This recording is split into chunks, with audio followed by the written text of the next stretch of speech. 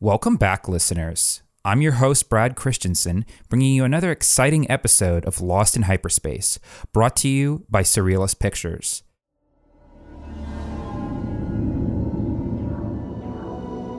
Character building in Baby Driver, Dunkirk, and Doctor Who series finale.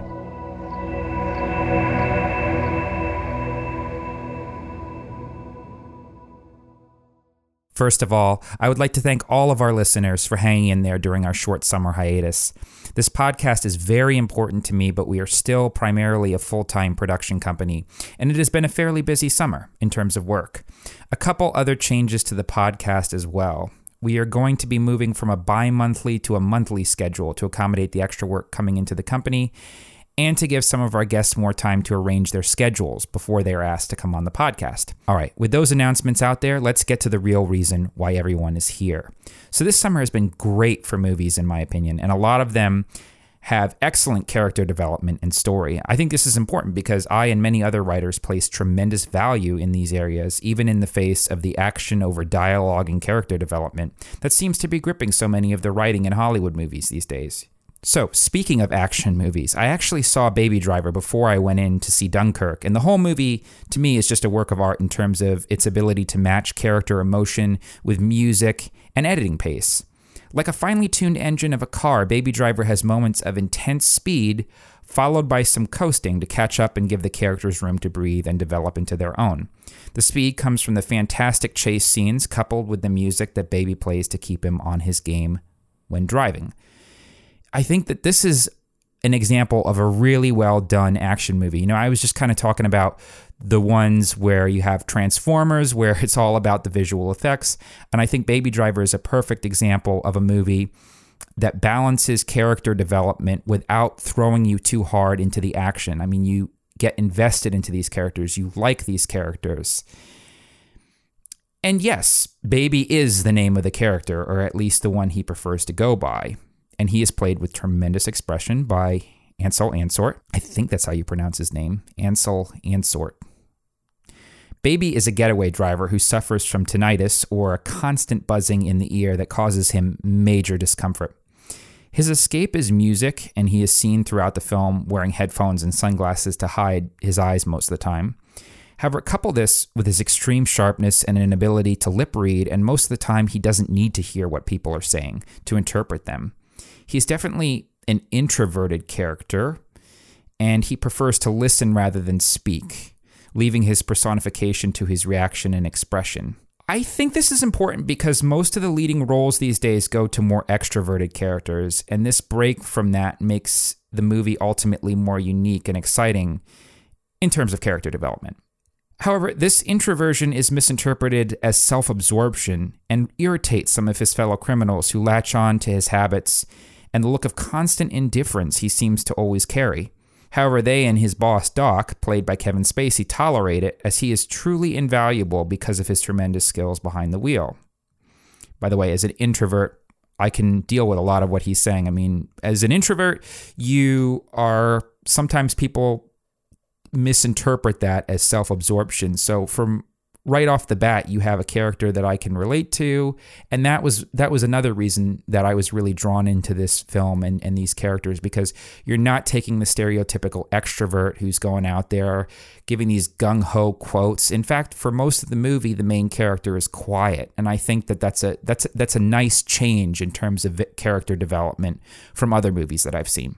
And the other thing is, right off the bat with this story, you have here the perfect setup for a unique style that Baby Driver makes full use of. Because he's an introvert, because he has this tinnitus, you have a backdrop for a unique style to give this film. And Baby Driver makes full use of that. The car chases are played against the music, and the paranoia other characters feel around the mostly silent Baby's character, particularly his careless driving in the face of life and death, fits well with the style and pace of editing and cinematography. Some choice moments in the film seem almost like a music video itself. I would have to say, given just the uniqueness of this film and the fact that I have not found another experience, there really is not an experience like it. It is just very uniquely done, and I would give it an enthusiastic recommendation. It is hard to find parts of this film not to like. Just from the beautiful cinematography to the editing and excellently chosen actors in each role, you would be crazy not to see this movie while it is in theaters. So my favorite scene in the film has got to be the scene where he is blasting his music during the briefing about the gang's getaway plan, and nobody thinks he's paying attention or even hearing what is being said, and Baby is able to rehash the briefing word for word, which again makes the character unique and relatable. There are plenty of times where I, as an introvert and somebody who kind of has a learning disability that makes listening a little harder, there are times where I actually am listening, but I'm doing other things at the same time, and people misinterpret that as me not listening, when in reality I've heard every word that has been said. And so, that to me makes his character just so relatable. I mean, the fact that I see so many parts of myself in this character, and I think that is what makes good character writing. When you look at a character and you say, this person could be me, or it could be somebody else that I know, that is what makes good character writing. And when you have all these elements that come together, it just makes a very complete film. You have all this emphasis on character, you have all this emphasis on scenery and editing. It's just all around a well-rounded film. I could go into spoiler territory here, but I'm not going to do that, because the point of this review here is not to break down the film scene to scene as I did in the Oscar episode, but to give an honest recommendation of what I thought of the film. All right, so that's Baby Driver. The second film that I'm going to talk about here is Dunkirk. So I related to Baby Driver because I think the main character was very relatable to me. With Dunkirk as a filmmaker, I would say I related to that one a little bit more because it was closer to what I would do on a writing and stylistic level. With Baby Driver, I love it because I knew it probably wasn't a style of film I would make, and that was the other pull to it, was the fact that it was done where it's like you look at it and you say, I could never do this. This is just a work of art that is done by somebody who has a different vision than I do, and I really respect those kinds of movies. The opposite could be said of Dunkirk, which I really felt a close connection to in terms of writing and character portrayals. In terms of common themes, both Dunkirk and Baby Driver used music and silent moments in the film very effectively to portray emotion, but in different ways. Dunkirk's silences were moments of contemplation about morality, duty, and uncertainty of survival. Baby Driver's silent moments were often about getting caught up in the madness and the chase, and nowhere is this more apparent than at the end of that film when all the stops are pulled and it goes into a full action film. With Dunkirk, the action is gradually dispersed throughout and is used effectively to shock the audience and bring them into the fray of battle, to show them the true horror facing the soldiers at the Battle of Dunkirk. The film starts by establishing through introductory text its place in history. During the invasion of France by Nazi Germany, thousands of Allied soldiers retreated to the seaside city of Dunkirk, where they awaited evacuation from the war front, which was quickly closing in on them. The story takes place by connecting three separate plots, which are titled at the beginning of the film. The Mole, which follows a group of soldiers as they try desperately to survive and escape the onslaught of battle. They end up managing to sneak aboard a vessel by hiding on the Mole, but these plans of escape are thrown into chaos as the airstrikes and torpedoes from U-boats are sinking all the military vessels. Everybody who's trying to get off this beach is being picked off and destroyed overhead by planes, and that is where all the frenzy comes. This is not an organized evacuation. This is an evacuation gone wrong, and the movie goes to great lengths to make that clear. They never intended to retreat to this beach, and they never intended to get trapped on this beach. Then there's the second plot section titled The Sea, which follows a family's attempts to take their own vessel into the war zone instead of letting the military commandeer it. They encounter numerous obstacles on their way to Dunkirk, ranging from fire from German airstrikes overhead, and they also pick up a war-torn soldier who is out of his mind and does not want to go back to Dunkirk. He wants to go over to England, and that takes up a significant plot portion of the movie, just the struggle between going and rescuing the soldiers, which is doing what's right, and escaping with their lives, which is what the soldier wants, the survival. The last plot is titled The Air, which follows 3 English Spitfire pilots providing air support to ground troops. These separate plots are slowly, as the film goes on, intertwined as characters from different parts of the plot are connected by the events of the battle. One of the things a lot of people really noted when exiting the theater was the effective moments where no dialogue was used. This is particularly true for the parts of the film that took place during the air plot. Farrier, played by Tom Hardy, in particular, has plenty of moments of intense concentration where he has to shoot down enemy aircraft before they destroy their targets. All the expression in the scene is left to his eyes as he is wearing a mask, which is funny because the same could be said when he played Bane for Christopher Nolan's The Dark Knight Rises. So Chris already knew from working with him on this film, or on that film, that he could convey a ton of expression even with part of his face obscured, which is something that is used to the advantage of his character in this film as well. But the film also proves that you don't need lengthy quotable dialogue to tell the story of the Battle of Dunkirk. In fact, the moments of silence, guided by pacing of the music and the chaotic background noise of the bombs, keep you on the edge of your seat, wondering if any of the main characters are going to make it home. The film goes to great lengths to show the hopelessness of the situation, and through following the mole plot, we get to see the desperation of escape and how the soldiers are barely managing to survive, even away from the front line of ground forces. The German pilots are never actually shown in the film, and their only personification is through the destruction that they are causing. The element of time is played out here very well too, and that is used in the soundtrack. The events are unfolding in a way that makes it clear that if they don't escape this beach, the Germans will wipe them out. So the clock is ticking in this story from the very start. Like Baby Driver, this establishes a pace which carries on throughout the edit. The movie feels like a countdown, and until the very end, if you are not familiar with the story, you are not sure if that countdown is headed towards something good or bad. In terms of technicality, the film was actually shot on location at Dunkirk using IMAX 65mm large format film stock. Like most of Christopher Nolan's films, he tried to minimize the use of CGI. Not yet having the experience with some of the cameras he gets to use, I can't say much about this aspect of the film from a technical perspective, but I do think it is neat just how much control over every detail Christopher takes in his films. Being OCD myself, I definitely understand just how much work it takes to get everything just the way you want it. But you still have to marvel over how grand a vision he has with directing. In addition to the 6,000 extras and filming in flight, he filmed in flight. He attached cameras to these planes and filmed in flight. He also had the boats reconditioned just for the purpose of the shoot. To be at the indie film level and think of having the power to get all that stuff from name and reputation alone is a goal to aspire to, for sure.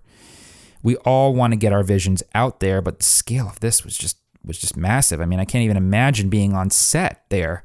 I mean, just to be on set for a day would have been a tremendous experience, just to see how all of this was working and how much effort was put into the realistic recreation of this battle. The hard work did pay off, though, as some critics are even going so far as to call this one of the greatest war films ever made. It is also one of my favorites now as well. In fact, there have been very few Christopher Nolan movies that are unlikable. In my opinion, though, I think this film's strength comes from its ability to establish the darkest days, and then at the end, like the sun rising after a long night, show hope on the horizon. And quite literally, too, as Kenneth Branagh, playing Commander Bolton, announces he sees hope as the civilian vessels come in ready to evacuate the soldiers. As they say in the tagline, when 400,000 men couldn't get home, home came for them. So taking a step back from the reviews for a bit, what can we learn from these summer blockbuster films? Well, for one thing, I think the important lesson imparted by both is that it is very important to have a unique style for your film and to establish character before plot. Each of these films takes a good amount of time to introduce the audience to the characters. Pivotal, emotional moments in the plot of Dunkirk reveal important personality traits and character. In Baby Driver, the characters are established right off the bat through scenes that show interactions with other characters. There are a lot of movies out there now that don't take the time to establish character. For a lot of action-oriented films, and I'm talking some of the latest Marvel entries, and even Valerian and the City of a Thousand Planets, which are being criticized for lack of sustainable character development. While Valerian was a movie I was looking forward to, it seems, at least according to reviews, to have fallen into what is becoming the all too familiar sci-fi trope of spending all the attention on visual effects and not enough on story or character. That's not to say all the reviews of the film were bad, but still, the let's meet some alien-style science fiction films usually tend to fall short unless they are part of a tried and tested franchise like Star Wars and Guardians of the Galaxy. Baby Driver and Dunkirk remind us moviegoers that near perfectly executed originality still exists in a Hollywood that seems to be obsessed with franchise and large-scale special effects blockbusters. That's not to say that some of the larger films don't try in terms of hitting the marks that Baby Driver and Dunkirk hit so flawlessly, but when you're managing too busy a plot, it is much harder to establish those character-defining moments that make good movies such a delight to see on the big screen. Okay, so while you have the heroes of the big screen, you also have those TV shows that keep you hooked. For TV, completely different. They don't want to create a neatly packaged experience. They want to actually create an experience that makes you coming back for more and more and more.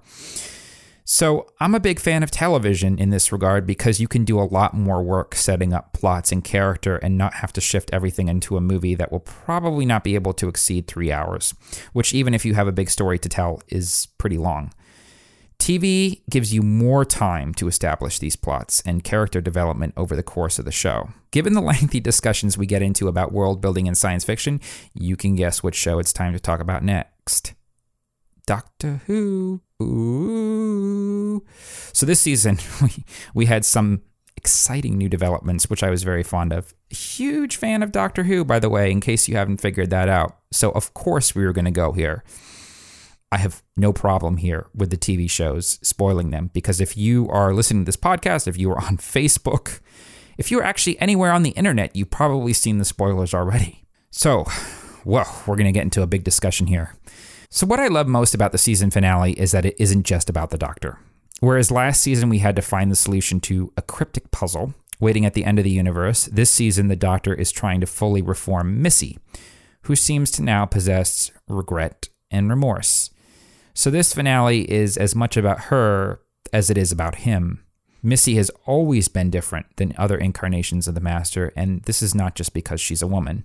She genuinely respects the love-hate relationship with the Doctor and in many ways goes to great lengths to show how they are similar. Older versions of the Master did not care about the morality of the Doctor and did not go to great lengths to try and prove to the Doctor how they were similar. It was just kind of, I'm the Master, I deserve to conquer the universe. You are the Doctor, you can try and stop me, and that's always been their relationship. The Master comes up with a plan, the Doctor tries to stop him. There's never been a Master that has tried to understand and respect the other character as much as Missy has. But this season changed a lot because she was caught for some of her crimes and is awaiting execution. And at the end, she reaches out to the Doctor and tells him she will genuinely try to be good. And I think this is a huge tipping point for her character because now at the end, she realizes she cannot force the Doctor into seeing the universe the way that she sees it. He alone can save her by sparing her life. And this is definitely not the first time an incarnation of the Master has faced certain death. While I could reference the classic era, I will, for the sake of condensed argument, stick with the modern era. Of course, Missy faced death in Death in Heaven when the Doctor, to save Clara, decided that he was going to execute Missy in place of Clara, who wanted to kill her for her crimes that she committed in that episode. And of course, Missy found a way out of it. And then, of course, more recently with Missy, she was left at the hands of the Daleks and managed to get herself out of that sticky situation and into another situation which put her in the hands of her executioners. Lord knows the progression of those events, but this is Doctor Who, and we don't get to ask the question of what the Master is doing with the TARDIS when he or she is not with the Doctor. So going back even further in the modern era with John Sims' incarnation, the Master, he was shot by his wife, Lucy, in The Last of the Time Lords, and he held back his regeneration to die instead of traveling with the Doctor. Granted, he had his ring and the knowledge his followers would try to resurrect him, but for the moment, he reveled in the torture of leaving the Doctor as the Last of the Time Lords as at this point in the series, they were still thought dead from the Time War. So what has changed here with Missy? She doesn't hate the Doctor anymore and certainly doesn't want to hurt him. So why is she putting out this reconciliation? Well, to dig deeper into the Master's character and set up his appearance in this episode, let's remember when we last saw John Sims' incarnation in The End of Time. Back into the Time War, Rassilon! Back into hell! Gallifrey 4!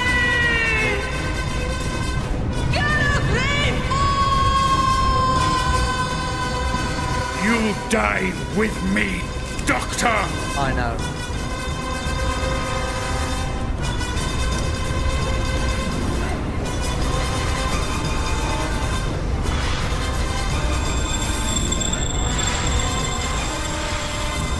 Get out of the way.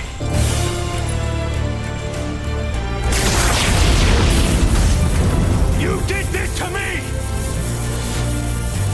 All of my life! You made me! One!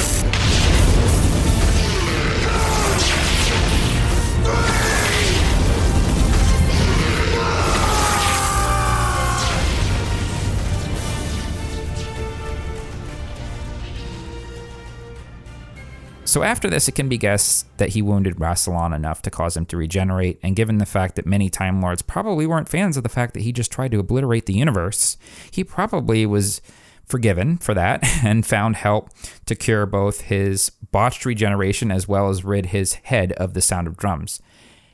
Rassilon toward the end, spoiler alert if you've watched last season's season finale. I mean, spoiler. Why am I even doing spoiler alerts? Spoiler alert's been done. Anyway, end of last season finale, it was discussed that Rassilon was not liked, and the Doctor used that dislike to kick him off the planet. So I can't imagine that anybody would have been too upset that the Master mortally wounded Rassilon, especially given what we just talked about him trying to destroy the universe in the episode The End of Time. I mean, he had this grandiose plan that the Time Lords were going to ascend into creatures of consciousness alone. Anyway, woof, that's a lot of stuff. A lot of back history in Doctor Who. But the Master still being the Master meant that curing him of the noise in his head, bump, bump, bump, bump, bump, bump, bump, bump, okay.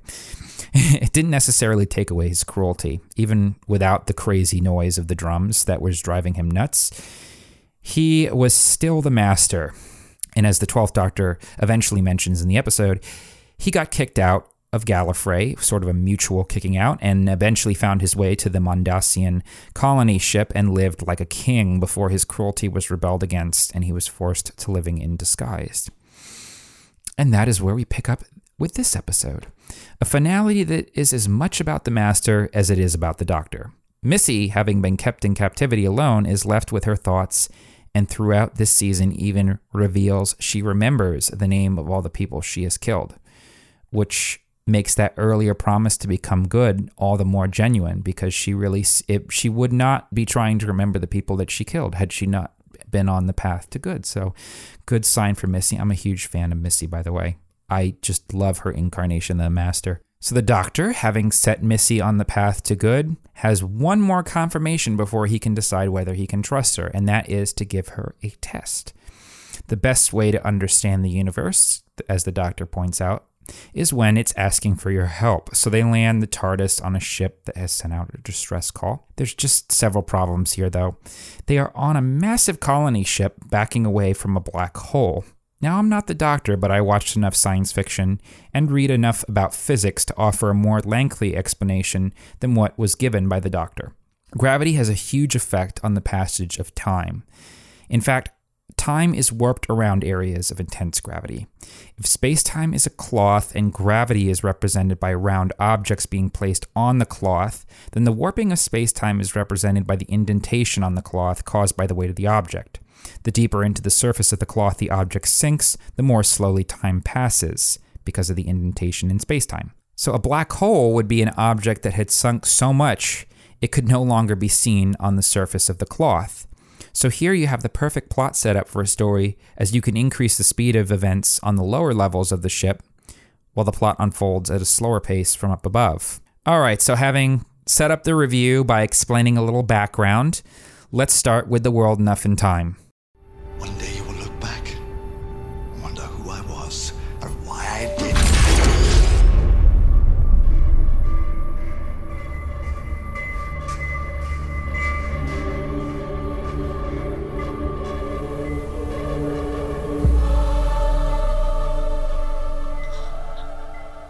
Yeah, so the companion getting a hole burned through her in one of the first scenes was a very bold way to open.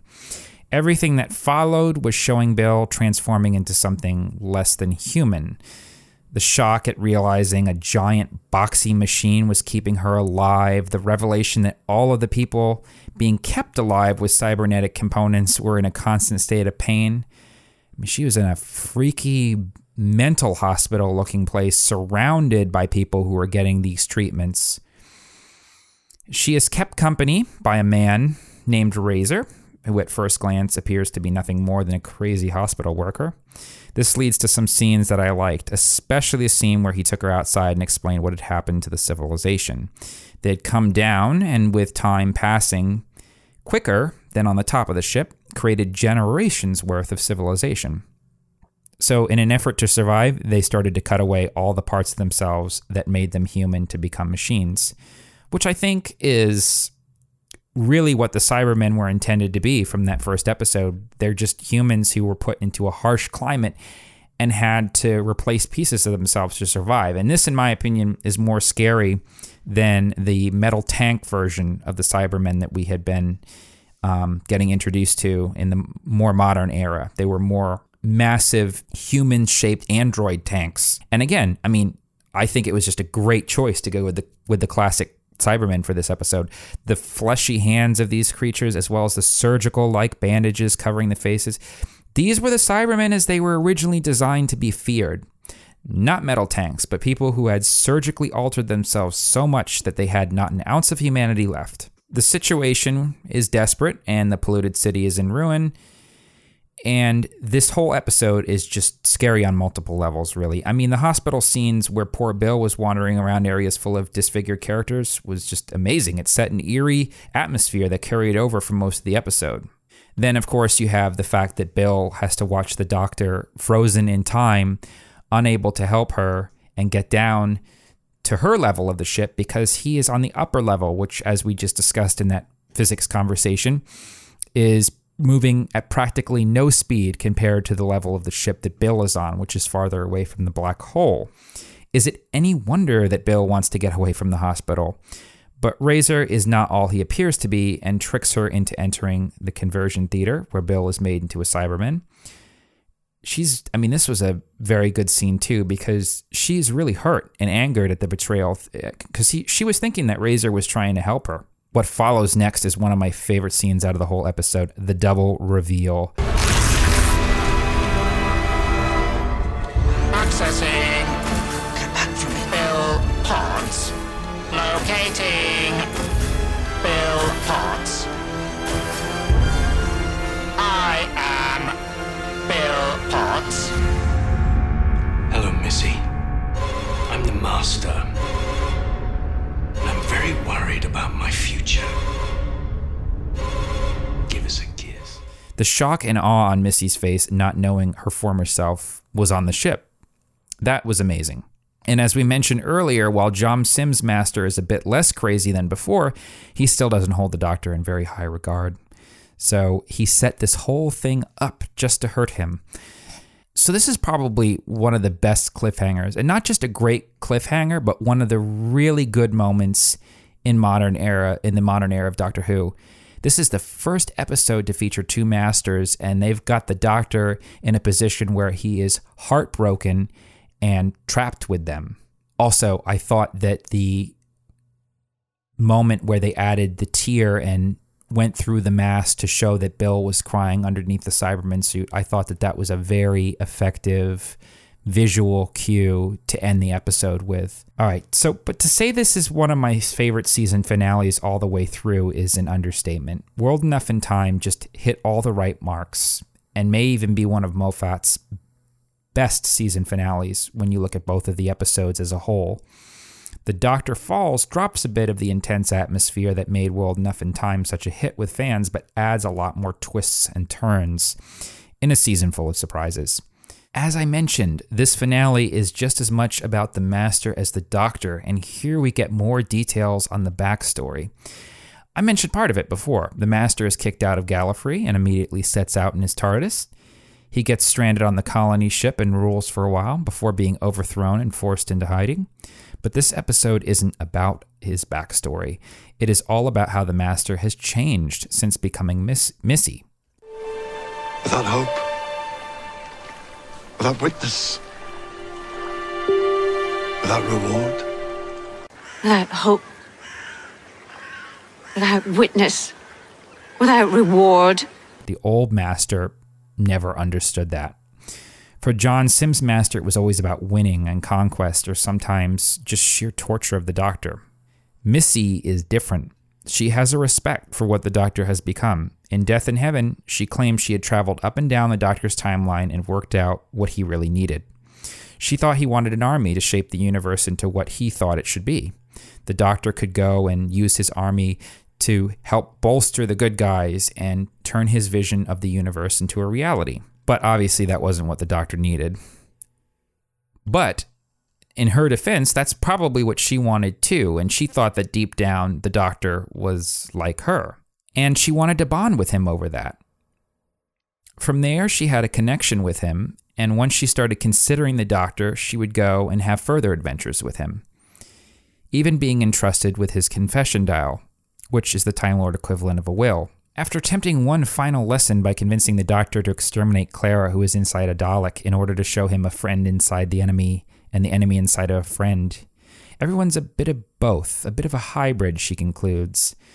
So from there, she's beginning to show the Doctor that there is a bit of friendship in her that doesn't involve pure evil and just flat out attempts to destroy him. She's finally starting to come around here.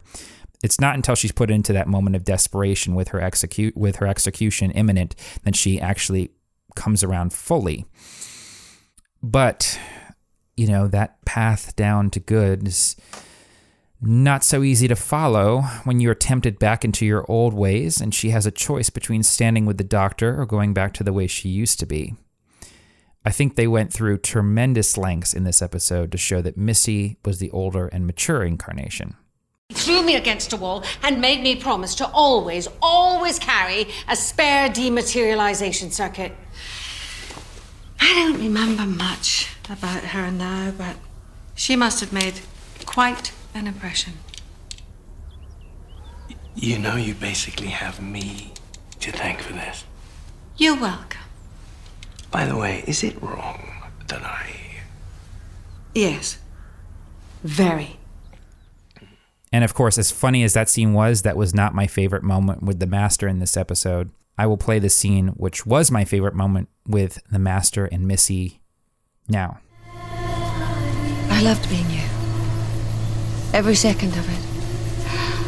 Oh, the way you burn like a sun. Like a whole screaming world on fire. I remember that feeling. And I always will.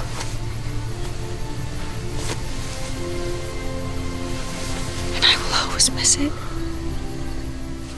I just think this moment between the two of them was so well done. It was Missy looking at herself, literally, and saying, I loved being you.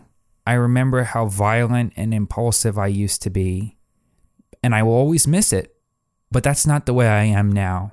She has to stand with the Doctor and grow as a character and as a person, and she is willing to kill her previous incarnation to do so.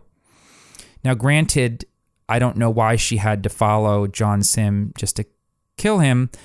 I think she wanted to go with him for a good part of the time when she was following back to the TARDIS, and at the very last moment decided on this path of redemption. Either way, I think that this was just a beautifully done moment in the episode. And I think the redemption was played out perfectly by Michelle Gomez. And like she said, thinking of all of her previous interactions with the Doctor, it's where she's always been going. She has to stand with him. And John Sims Master, still being John Sims Master, I mean, he's done some very bad stuff to the Doctor, and he still has a deep seething hatred of the Doctor, which he will not get over until his next incarnation. So even dying, having been stabbed by Missy, he asked her why she did it, and when she says that she's going to stand with the Doctor, he cannot accept that, and this happens. It's time to stand with the Doctor. No. Never. Missy! I will never stand with the Doctor! Yes, my dear, you will.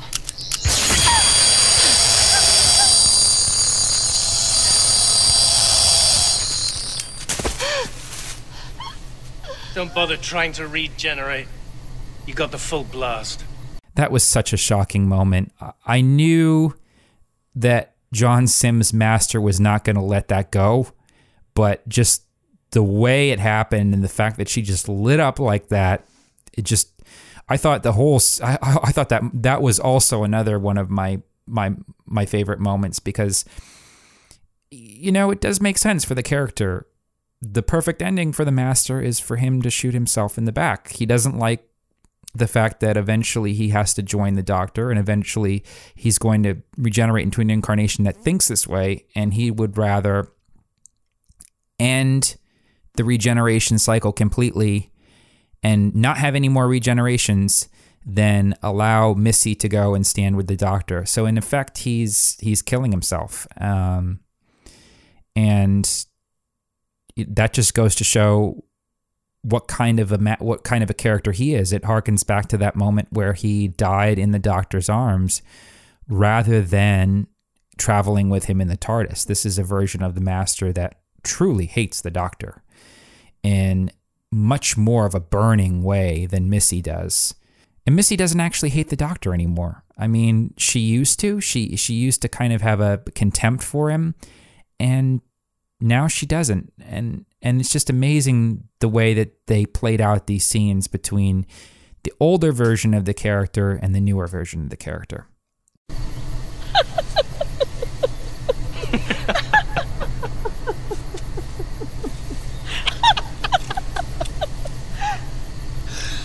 You see, Missy, this is where we've always been going.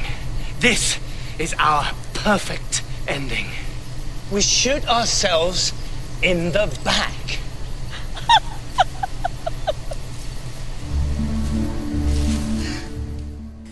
So that's not to say that the episode completely revolved around the Master. I mean, the Doctor had some great moments in this episode too. And one of my favorite moments with the Doctor is this. You can't win. I know, and? Come on, lady version. I honestly don't know what you see in him. Likewise. No! No! When I say no, you turn back around. Hey! I'm gonna be dead in a few hours, so before I go, let's have this out, you and me, once and for all.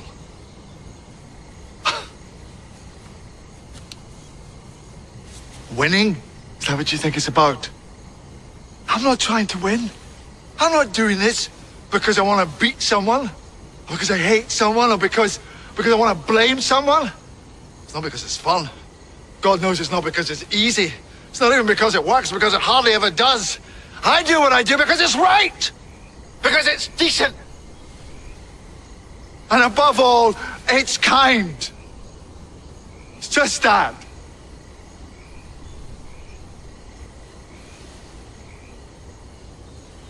Just kind. If I run away today, good people will die. If I stand and fight, some of them might live. Maybe not many, maybe not for long.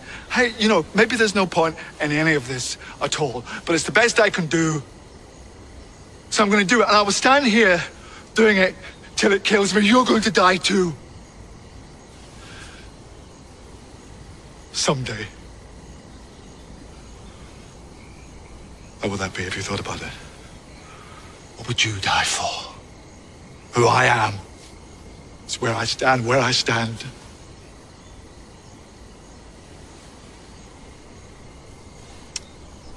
It's where I fall.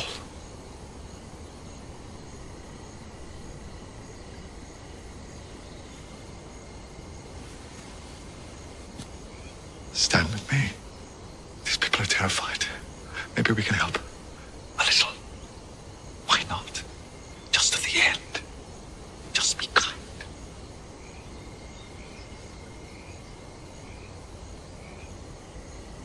See this face?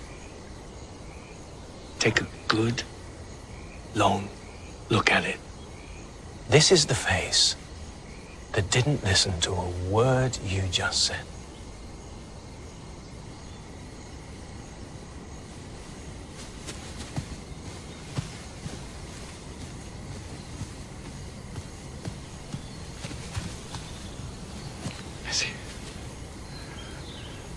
Missy. You've changed. I know you have. And I know what you're capable of. Stand with me. It's all I've ever wanted. Me too.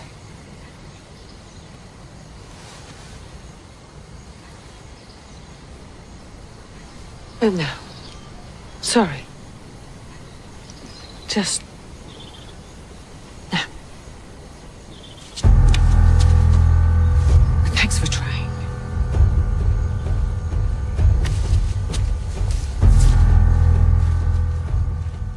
See, he's always tried to explain to the Master why he does things the way he does, particularly in the third Doctor's era. But here's a moment where he's like, no, you guys stand there, and I'm going to explain to you why I do what I do. And it's never about winning or beating anyone, but being kind. The old Master is not willing to accept this explanation, but Missy, having survived an execution thanks to the Doctor and been protected by him in a quantum fold chamber, knows better. To the old Master, it's all about conquest and winning. He doesn't know anything outside of that. So he's like, okay, I'm not going to listen to a word you just said because that's not the way I think. And he's really clinging to that hatred of the Doctor once again. And then the other thing that I really liked about the episode is that Bill finally got the ending she deserved and was rescued by Heather, who we saw in the first episode, the pilot. They save the Doctor, and in a nod to past regenerations, he dreams of all his companions, and finally the 12th Doctor is met face to face with the first Doctor.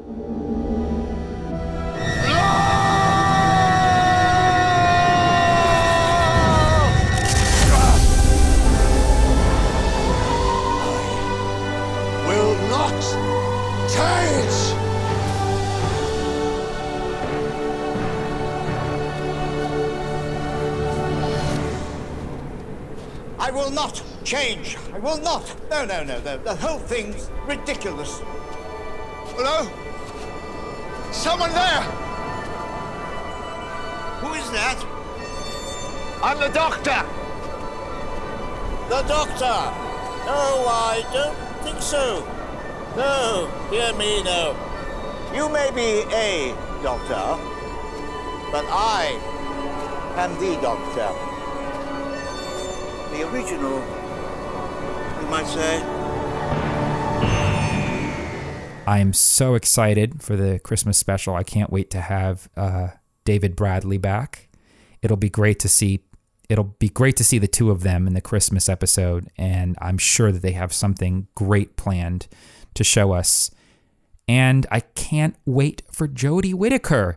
I know a lot of people are upset at the fact that there's a female Doctor, but hey, I mean, Missy is one of my favorites. I mean, I thought that John Sims Master was pretty crazy and pretty good, but Missy, to me, she just made she just made it great. I mean, she just took a totally new spin on the character. And I don't know why people are so closed off to the idea of a woman doing the same with the Doctor. It's crazy. I mean, you guys got to grow with the times. I mean, it's been over 50 years of having the Doctor as a man. We've got to change it up. I mean, and it's been established that Time Lords can do this. So don't stop watching the show because you're nervous about a woman becoming the Doctor. I mean, it was going to happen sooner or later. It's just a question.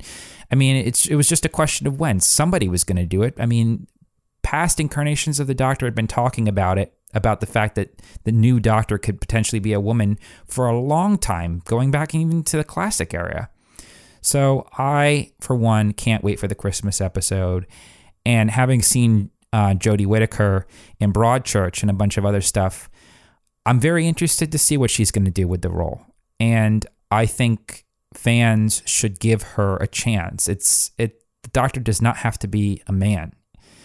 And we are going into a more modern time, and this is something that needed to be done. It needed to be done to shake up the show and keep it relevant. And for every person that is not happy about this, I am sure they're going to gain so much more viewers from having done this. I think it was totally a good decision, and I cannot wait to see Jodie in the role. All right. Long review over. I get very passionate about Doctor Who, especially this season, because it is very on target when it comes to getting things right. You have full character arcs and even a well-played redemption that could only be done on television when you have that long history of, I mean, it can only be done on television. It can only be done, you have 50 years to develop the Master as a character and have this redemption. Over 50. Were this a movie, you wouldn't have time for any of these long-lasting character arcs that give you emotional payoffs like what you have here in this episode. And I think this model of character development is also what has made Game of Thrones so successful. You're building entire arcs around characters and how they change with the story rather than getting the characters to fit whatever is needed from the story. And that is where I think these top shows do well. All of the TV shows I used to watch, which would be taken off the air. I mean, I used to watch quite a few TV shows that were very popular at the time I watched them, and then they kind of faded and were canceled. And most of the time it was because they had no new character developments or repetitive plots that went nowhere. I mean, you can only do something so many times before it gets boring. And to emphasize this, I have a great quote that I came up with. A great painting isn't made through shades of similar colors, but by combining brush strokes from different color palettes to make a really complete piece. People may have said something similar to that before, but that was something that I felt was very appropriate to this argument. So throwing that in there. So what have we learned? Character first. Character has to be the foundation that every story is built off of. If you don't have these wonderfully insightful advancements in character writing that are done by these writers, your story will stagnate or just never take off.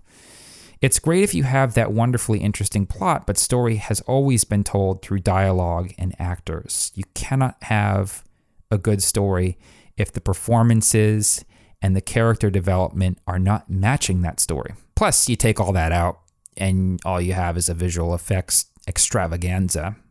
Now, I have nothing against visual effects since I work on quite a few of them myself, but you want more than that per story. Anyway, I hope this discussion has sparked some interesting ideas from some of my fellow writers. Watching how other people execute some great work gives ideas and inspiration to me, and I hope it will to some of you as well. As always, thanks for listening. If you have any thoughts or comments on today's episode, please be sure and comment on the Surrealist Pictures SoundCloud page under this track. Also, you can now listen to us on iTunes and directly from our website, surrealistpictures.com. If you enjoyed this podcast, please be sure and repost this track on SoundCloud, share on Facebook and Twitter, plus like and follow us for the latest updates.